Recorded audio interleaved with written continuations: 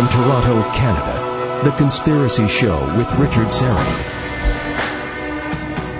And thanks for inviting me into your home, your long-haul truck, taxi, RV, camper, your parents' basement, loft, that greasy spoon just off the interstate, and your cabin in the woods. A special welcome to all of you listening to the podcast on TalkZone.com, the affiliates, of course, across North America, from Alaska to Lubbock, Texas, the Conspiracy Show app, and, of course, those of you streaming us live on YouTube through our Hangout on Air, HOA. However and wherever you're listening, I bid thee the warmest of welcomes, and I thank you for your fine company.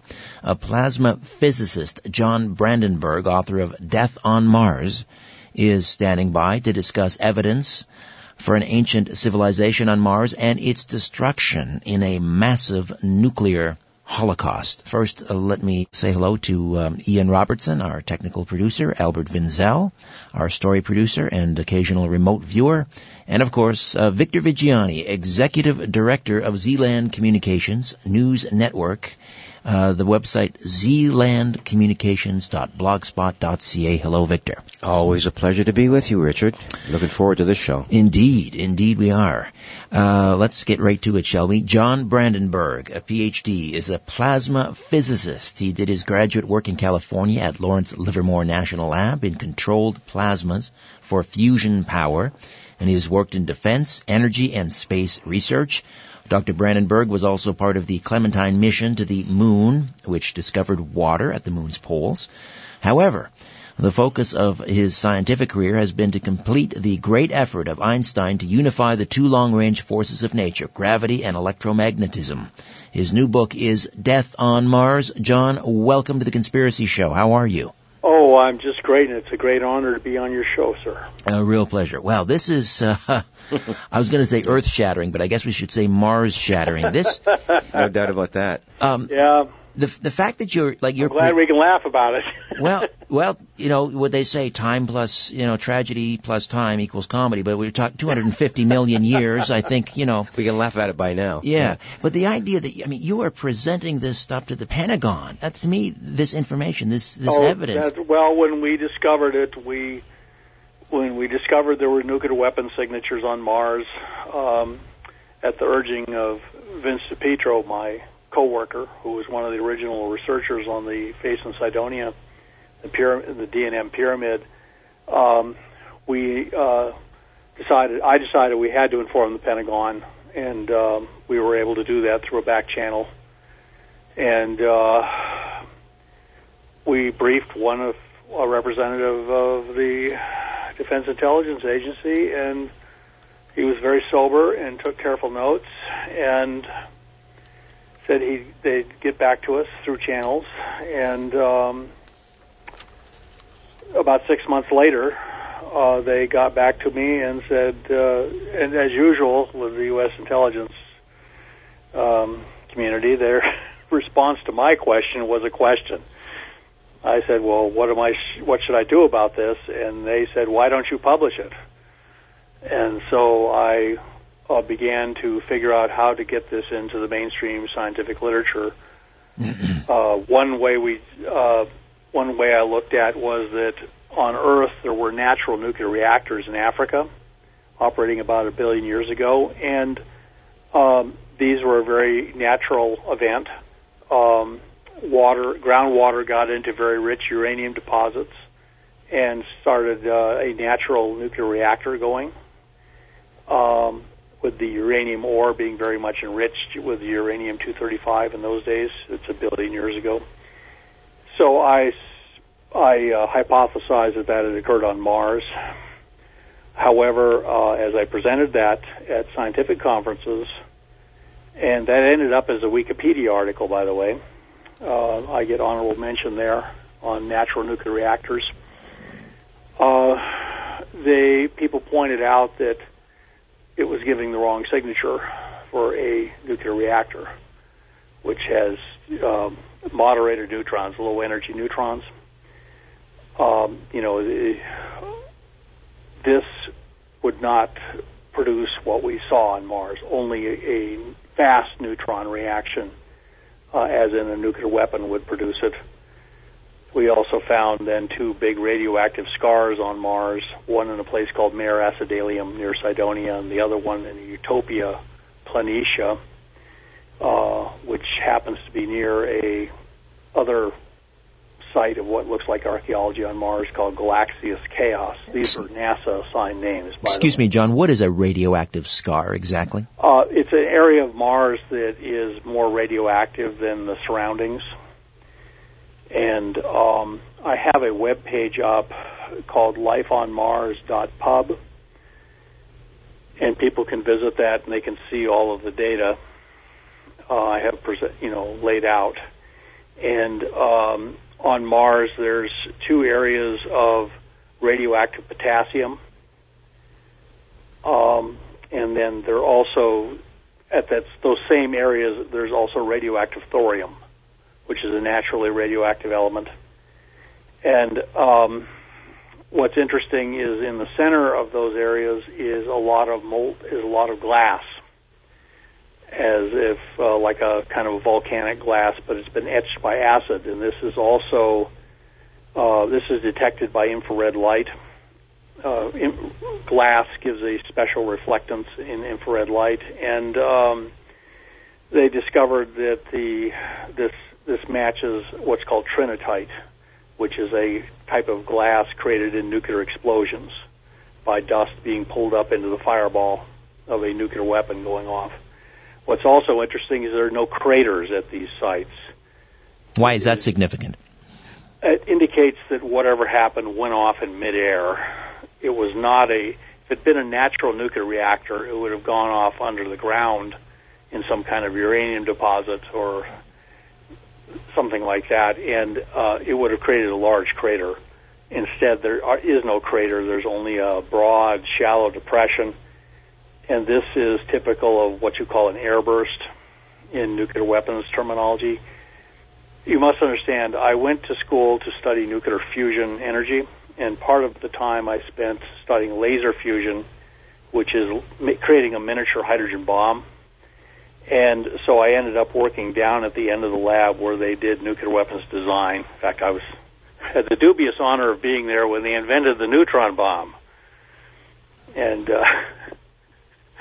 you had to understand the mindset. So I learned a lot about nuclear weapons from just working there, and the guys down the hall told me, John, the neutron bomb is great because it only destroys people.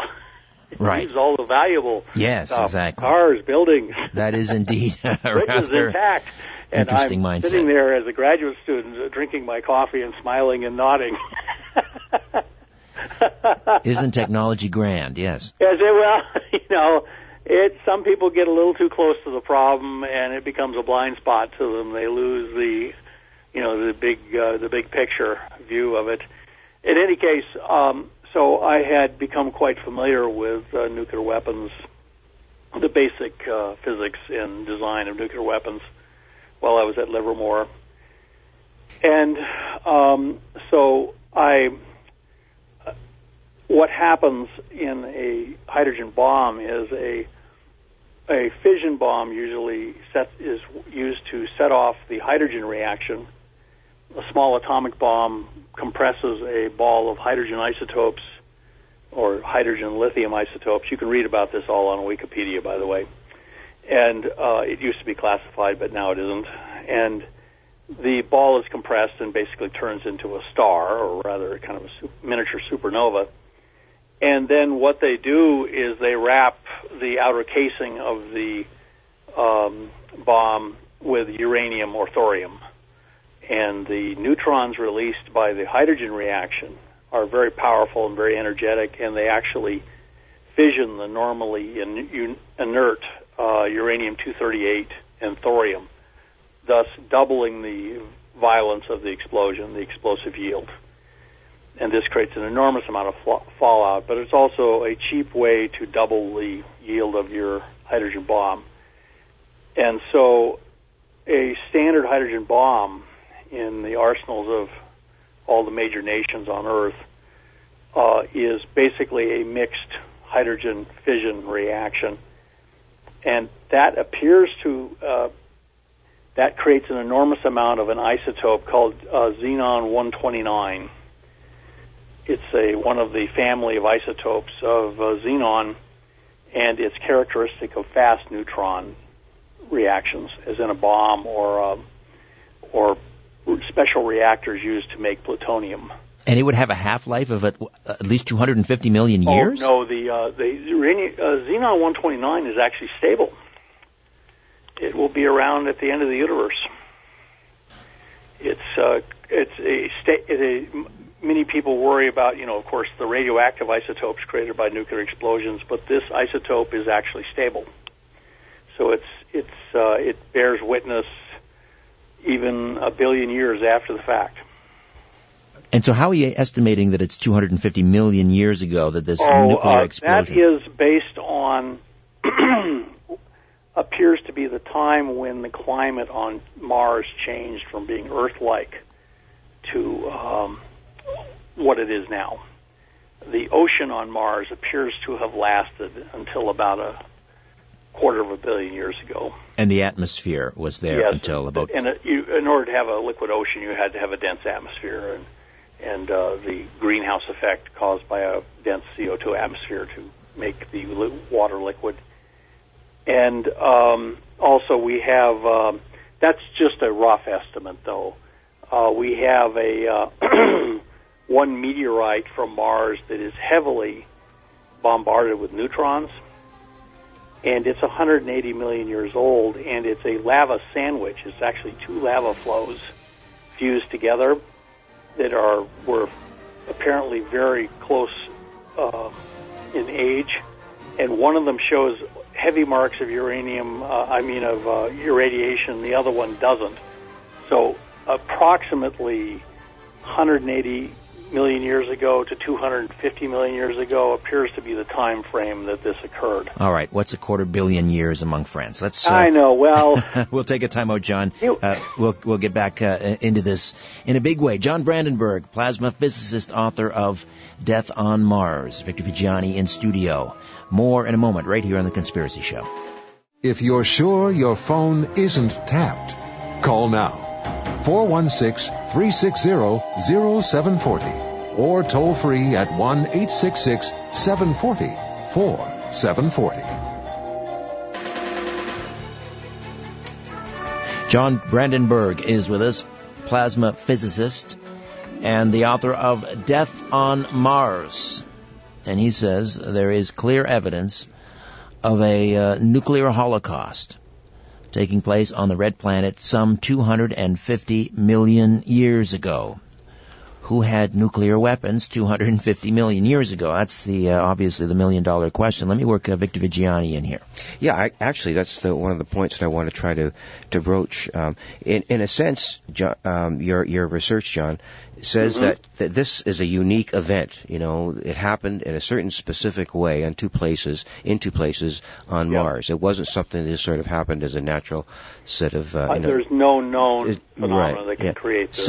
Natural phenomenon. Yeah. So the only other logical, unless I'm taking a different position here, someone had to create those conditions. Yes. And so does that not allude to the existence of something? Let's leave that there for a second, and go back to the whole idea of your communication with the Pentagon and their acceptance of the fact that you should actually publish. Is that not a tacit admission that something's going on here, that they want to release it through a back door or something? How's that working? I've spent a great deal of time thinking what were their motivations. I was somebody working for the U.S. government at the time as a contractor, and if they had said, Dr. Brandenburg, you've stumbled on something classified, please don't talk about it to anybody, I would have just naturally accepted that. Instead, they basically waved me ahead. Apparently, they want this to come out, and the U.S. government has apparently known about this since 1976. Now, I'm pleased to hear this is conspiracy radio. I didn't think Canadians believed in conspiracy theories. Oh, no. Most Americans view that the Canadians are much more psychologically healthy than we are. Well, we're working on it. Paranoia must be contagious.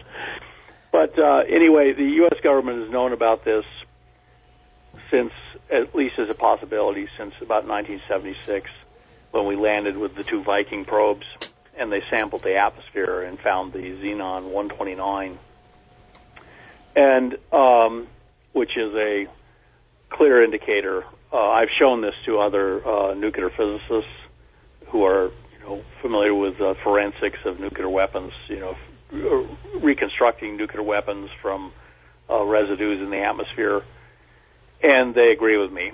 What's also interesting is Stanton Friedman, the guest on just the previous hour, has also looked at this and agrees with me. He says any alien visiting this planet would know that from sampling our atmosphere that we've set off a lot of nuclear weapons. So I regard that as, of course, I've always felt Stanton was a gentleman and a scholar, but I was very heartened by his support in this. And he is a trained nuclear physicist. I'm a plasma physicist. Basically, I learned a lot of nuclear physics, but my major focus was plasmas. However, what's interesting is the 2 sites of the what appears to have been the nuclear explosions that happened midair. And by the way, that's like Hiroshima and Nagasaki. They did not leave big craters at Hiroshima and Nagasaki when the bombs went off, and that was not done for humanitarian reasons. That was done to maximize the blast effect in the atmosphere. But if you look downwind of both sites, where the strongest shock waves and the strongest fallout would have fallen, it's Cydonia Mensa and another site called Galaxius Chaos in the Utopia Planitia Basin. And both of these are discussed in the online articles that you can find on the net, and also in the book Death on Mars. And there at Galaxius Chaos, there's another large face, carved face, similar to the one in Cydonia. And we have known about that one since about 1984 and published that. Lifeonmars.pub is the website. Lifeonmars.pub. Like English pub, yes. Do you have reason then to believe that this is, why they sent the rover back up there to collect further data? Yeah, they have carefully avoided the areas of actual, where we found archaeological remains. By the way, the civilization on Mars looks as though it was primitive, humanoid, and of course it is dead now.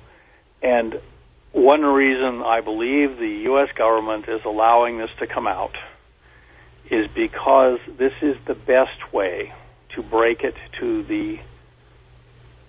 the news to humanity that we're not alone in the universe, and that the universe can sometimes be a very dangerous place.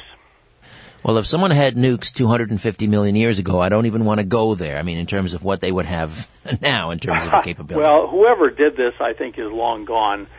The civilization on Mars that was targeted, I mean, people don't drop these enormous hydrogen bombs out of space and have them explode on midair for no reason. Apparently they were targeting somebody, and the target was what appears to have been a very primitive kind of Bronze Age civilization who carved faces, large faces that were humanoid. I mean, they don't have big fangs or horns on their head or anything like that. They look like they look somewhat similar to human faces, and this is actually the best way.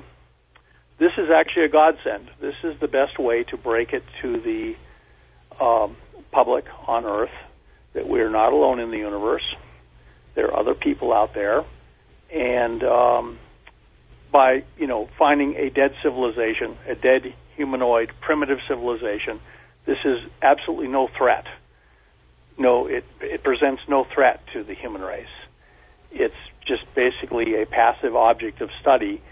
Now, the fact that somebody dropped hydrogen bombs on Mars but is long gone suggests that the universe can be a very dangerous place, We already knew that. We know that a comet or asteroid could plow into the Earth and destroy all of humanity if we're not careful.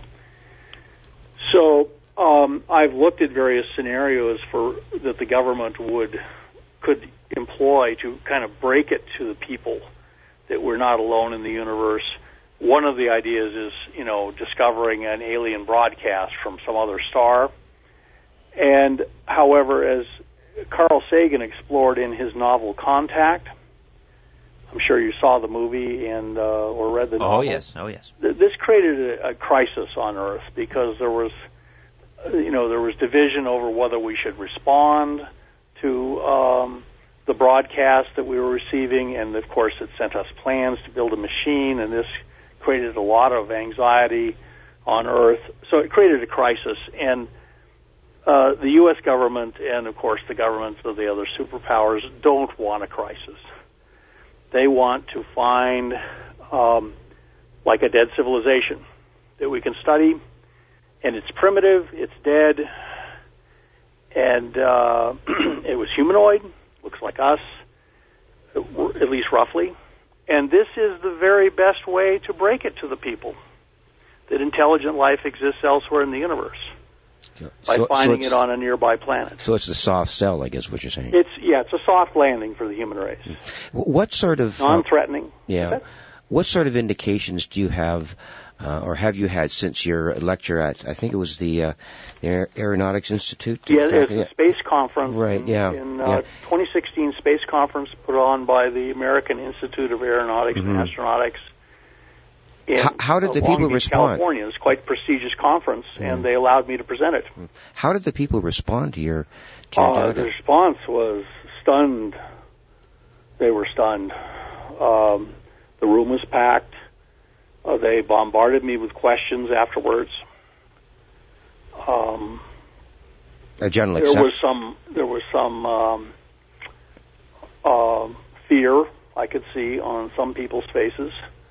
Most of them, especially the younger students, were just mesmerized. They had never seen all this evidence laid out in this way. I was a scientist speaking to a room full of other scientists and engineers, and it was the response was quite gratifying. Was there any sort of instances of, the data could be sort of skewed this way or skewed that way? It doesn't seem to be the provocative opinion.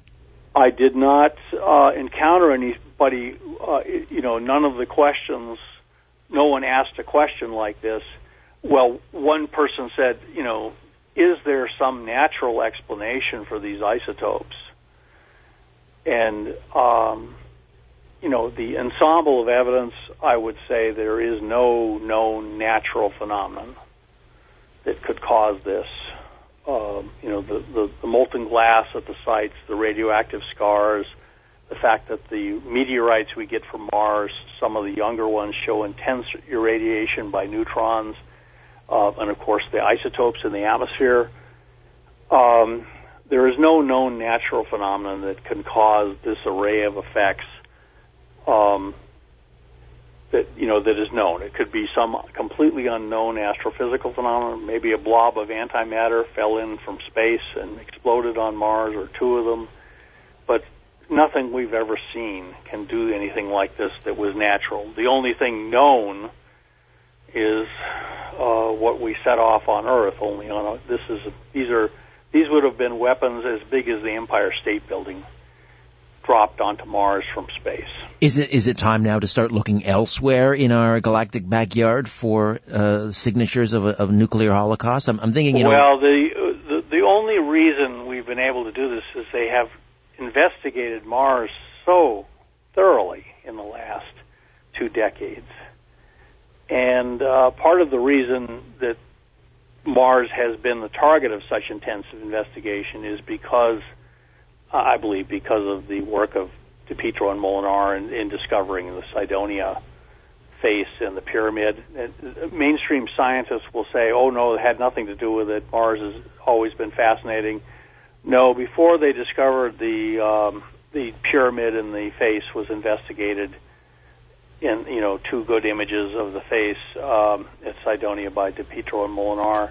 People had basically said, oh, well, Mars isn't interesting anymore. It's just like the moon. It's dead.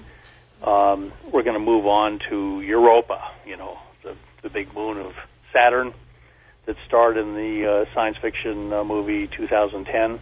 Right. And that's what people's attitude with the large planets, Jupiter and Saturn and of course the moon Titan, were far more interesting than Mars was. But because of DePietro and Molinar making such a big fuss about the Cydonia, Mars suddenly became the most valuable piece of real estate in the solar system. I'm just thinking of Joseph Farrell and his book, The Cosmic Wars, and evidence, possible evidence for nuclear warfare elsewhere in the galaxy. Well, it could be. There is evidence that it may have occurred on Earth. Right. Well, yes, we can talk about Robert Oppenheimer when he was asked, is this the first time a bomb has been detonated? And he said, yes, in modern times.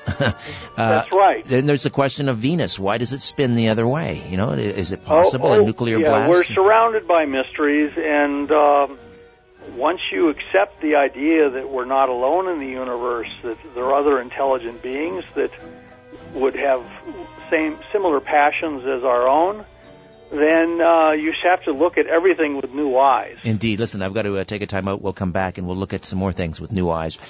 John Brandenburg, author of Death on Mars, Victor Vigiani in studio. Stay with us. You want the truth? You can handle the truth. The Conspiracy Show with Richard Serrett. Dr. John Brandenburg, Death on Mars is the book, and the website, the website again, John, is lifeonmars. Lifeonmars.pub. All right. All one word. Evidence of a nuclear holocaust on the red planet 250 million years ago.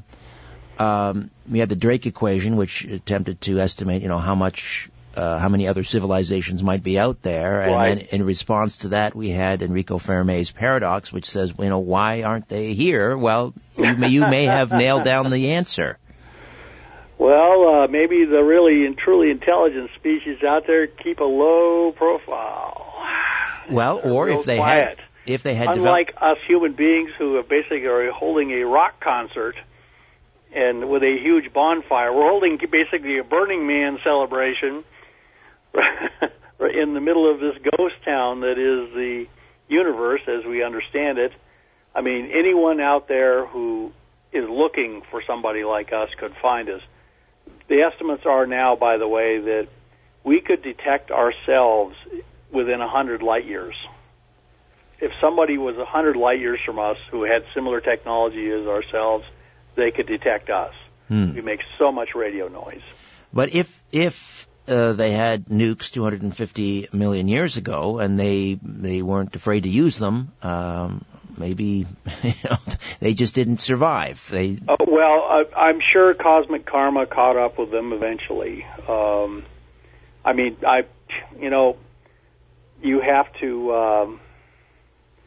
You have to figure that they certainly haven't been back here to polish us off. We're still fine. I don't believe you can get away with doing things like that. I just don't believe it.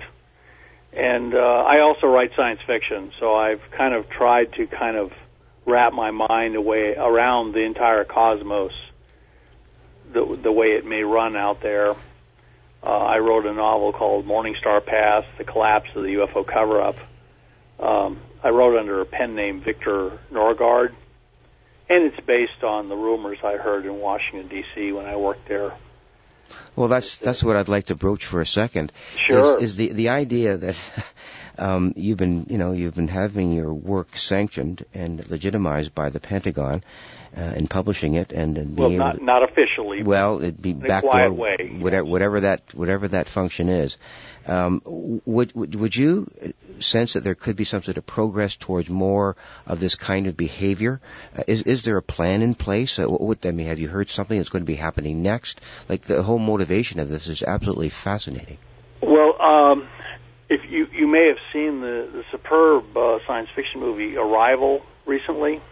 I haven't seen it yet, but I'm itching to. It's very good, and one of the theories in the community of us who believes that the government is aware of extraterrestrial presence out there is that this movie looks like it was kind of preparing the public for some kind of announcement or something. You're connecting the dots, I guess, huh? I guess I'm just connecting the dots. I complained to a friend of mine who's a ufologist. I said, Don, his name is Don Ecker, and he's a really smart guy. And I said, Don, the problem with this field is there are no facts. There are only reports, rumors. So we're just sort of connecting the dots. That movie was basically, I think, preparing the public for an announcement that we're not alone in the universe. Are you following the work of Robert Hastings and Robert Salas in regards to the nuclear shutdowns? These craft, these people, these beings, or whatever they're reporting, that they really like to hang around these places and shut down the machinery. Well, yes, I've heard many reports of that. However, the government in this country went to great lengths to make sure that people couldn't do things like that.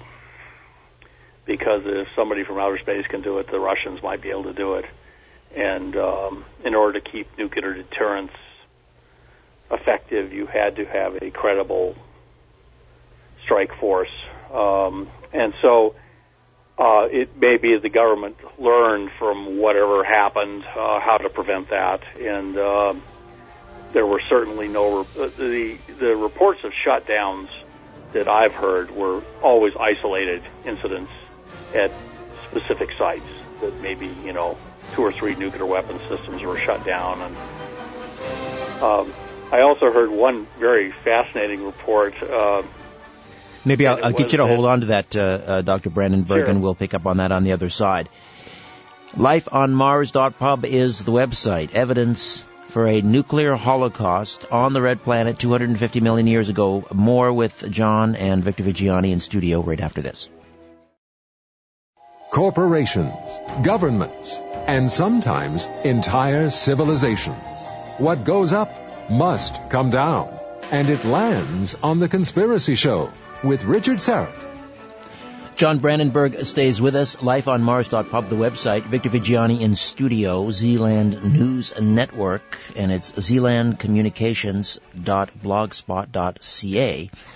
John, I mentioned earlier Robert Oppenheimer sort of being heard off mic. I don't know if this is an apocryphal story or not, but was asked, after, I guess it was the detonation at Trinity, whether this is the first detonation of a nuclear bomb, and he said, supposedly, yes, in modern times. Yes. First of all, what are your thoughts? I mean, there has been some suggestion that there is evidence of ancient nuclear war in places like the Indus Valley in India. Yes, the I guess it's Yando Daro area. There's a which means just Hill of the Dead in what is presently Pakistan in the Indus Valley. There is evidence of the same kind of trinitite glass. And there's the account in the Hindu scriptures of what looks like an extraterrestrial colony, which then had a civil war, separated into two factions, which then had a nuclear war between them. And when they did do excavations at that as an archaeological site, they found large numbers of unburied bodies lying in the streets of the ruins that hadn't even been molested by scavengers, wild dogs, which are very common there, indicating that they,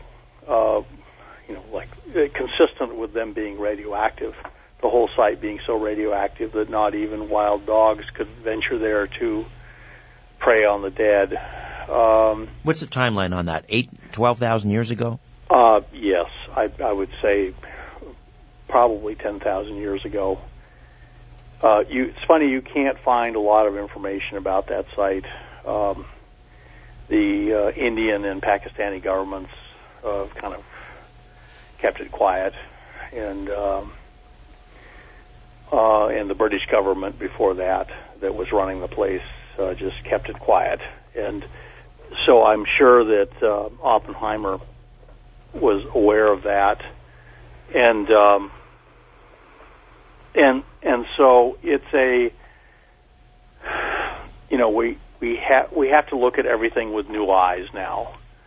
We have to realize that the human race is not the most despicable thing in the universe. Apparently, we're just part of its fabric. I explore this in the novel Morningstar Pass, which has its comic moments. There are two heroines who are they're newscasters on a network like Fox News or CNN, and of course they're both very attractive. Of course, one is Asian, one is Jewish and Ukrainian, and they are then become privy to all these government documents being leaked by somebody about the UFO cover-up. So they investigate, and they're talking to abductees, and they finally conclude that the rest of the universe is just as screwed up as this planet. Maybe even more. I feel much better now. Thank you for that. Yes, I know. It's so nice to be normal, isn't it? Can you American, we're used to being blamed for everything. Of course.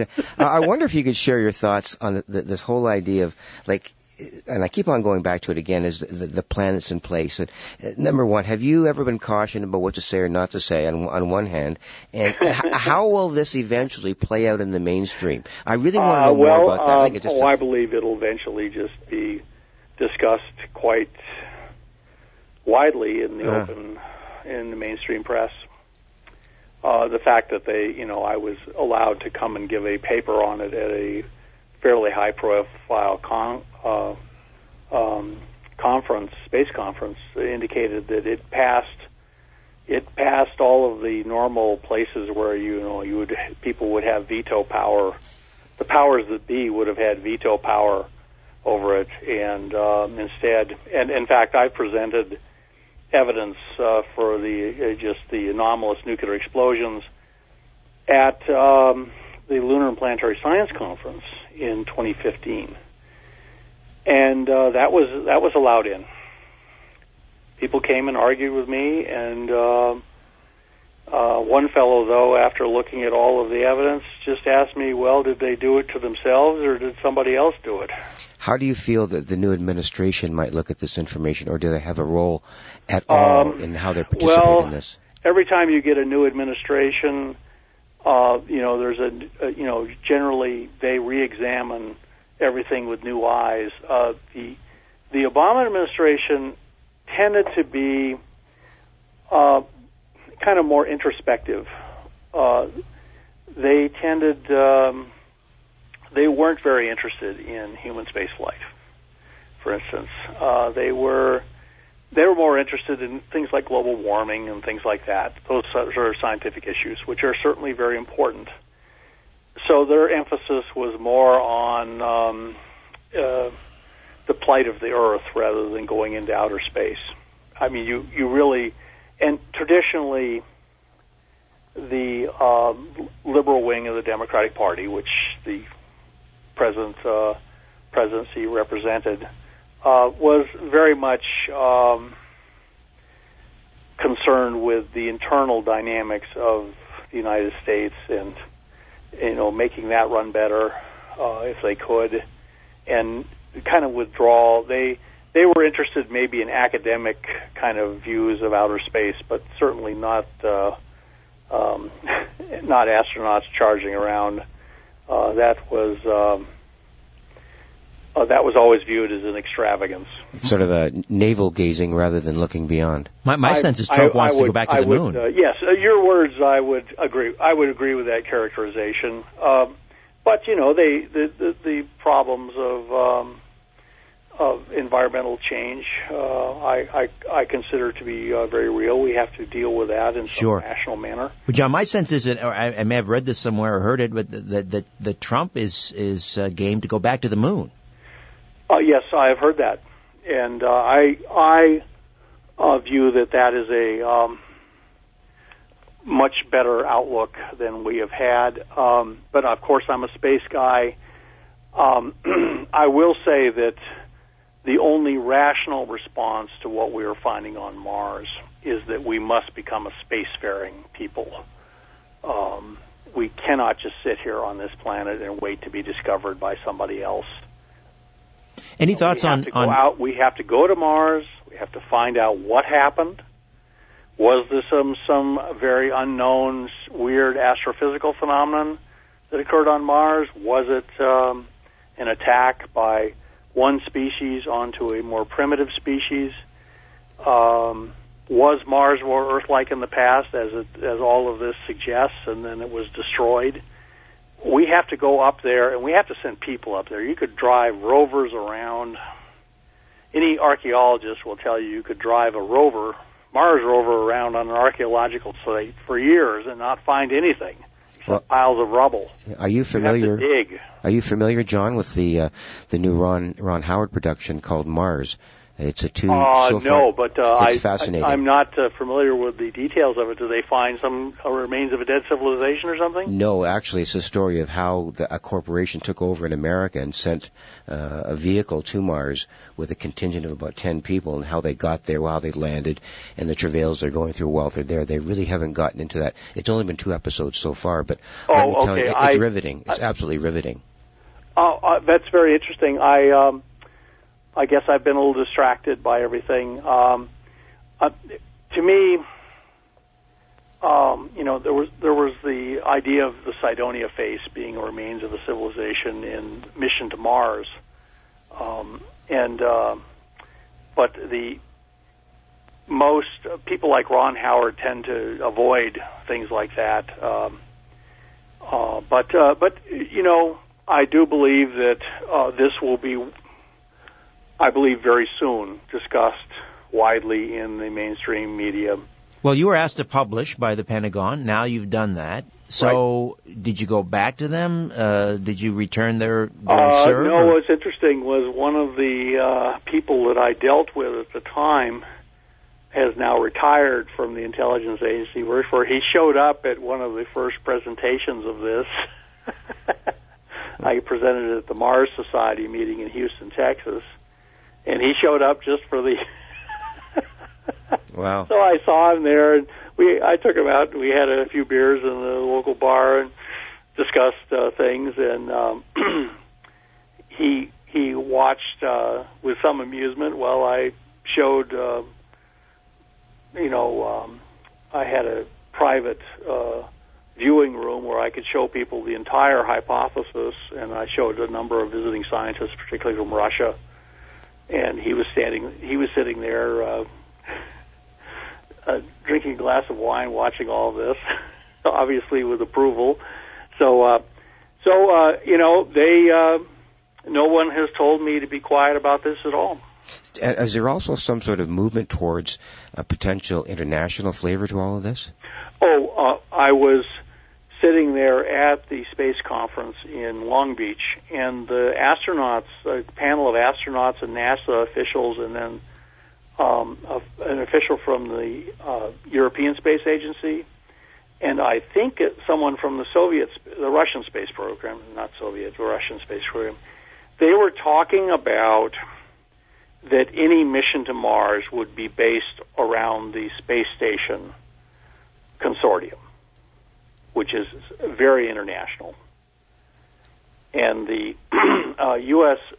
manned spaceflight program, the human spaceflight program, is entirely geared now to coordinating with the Russians on everything.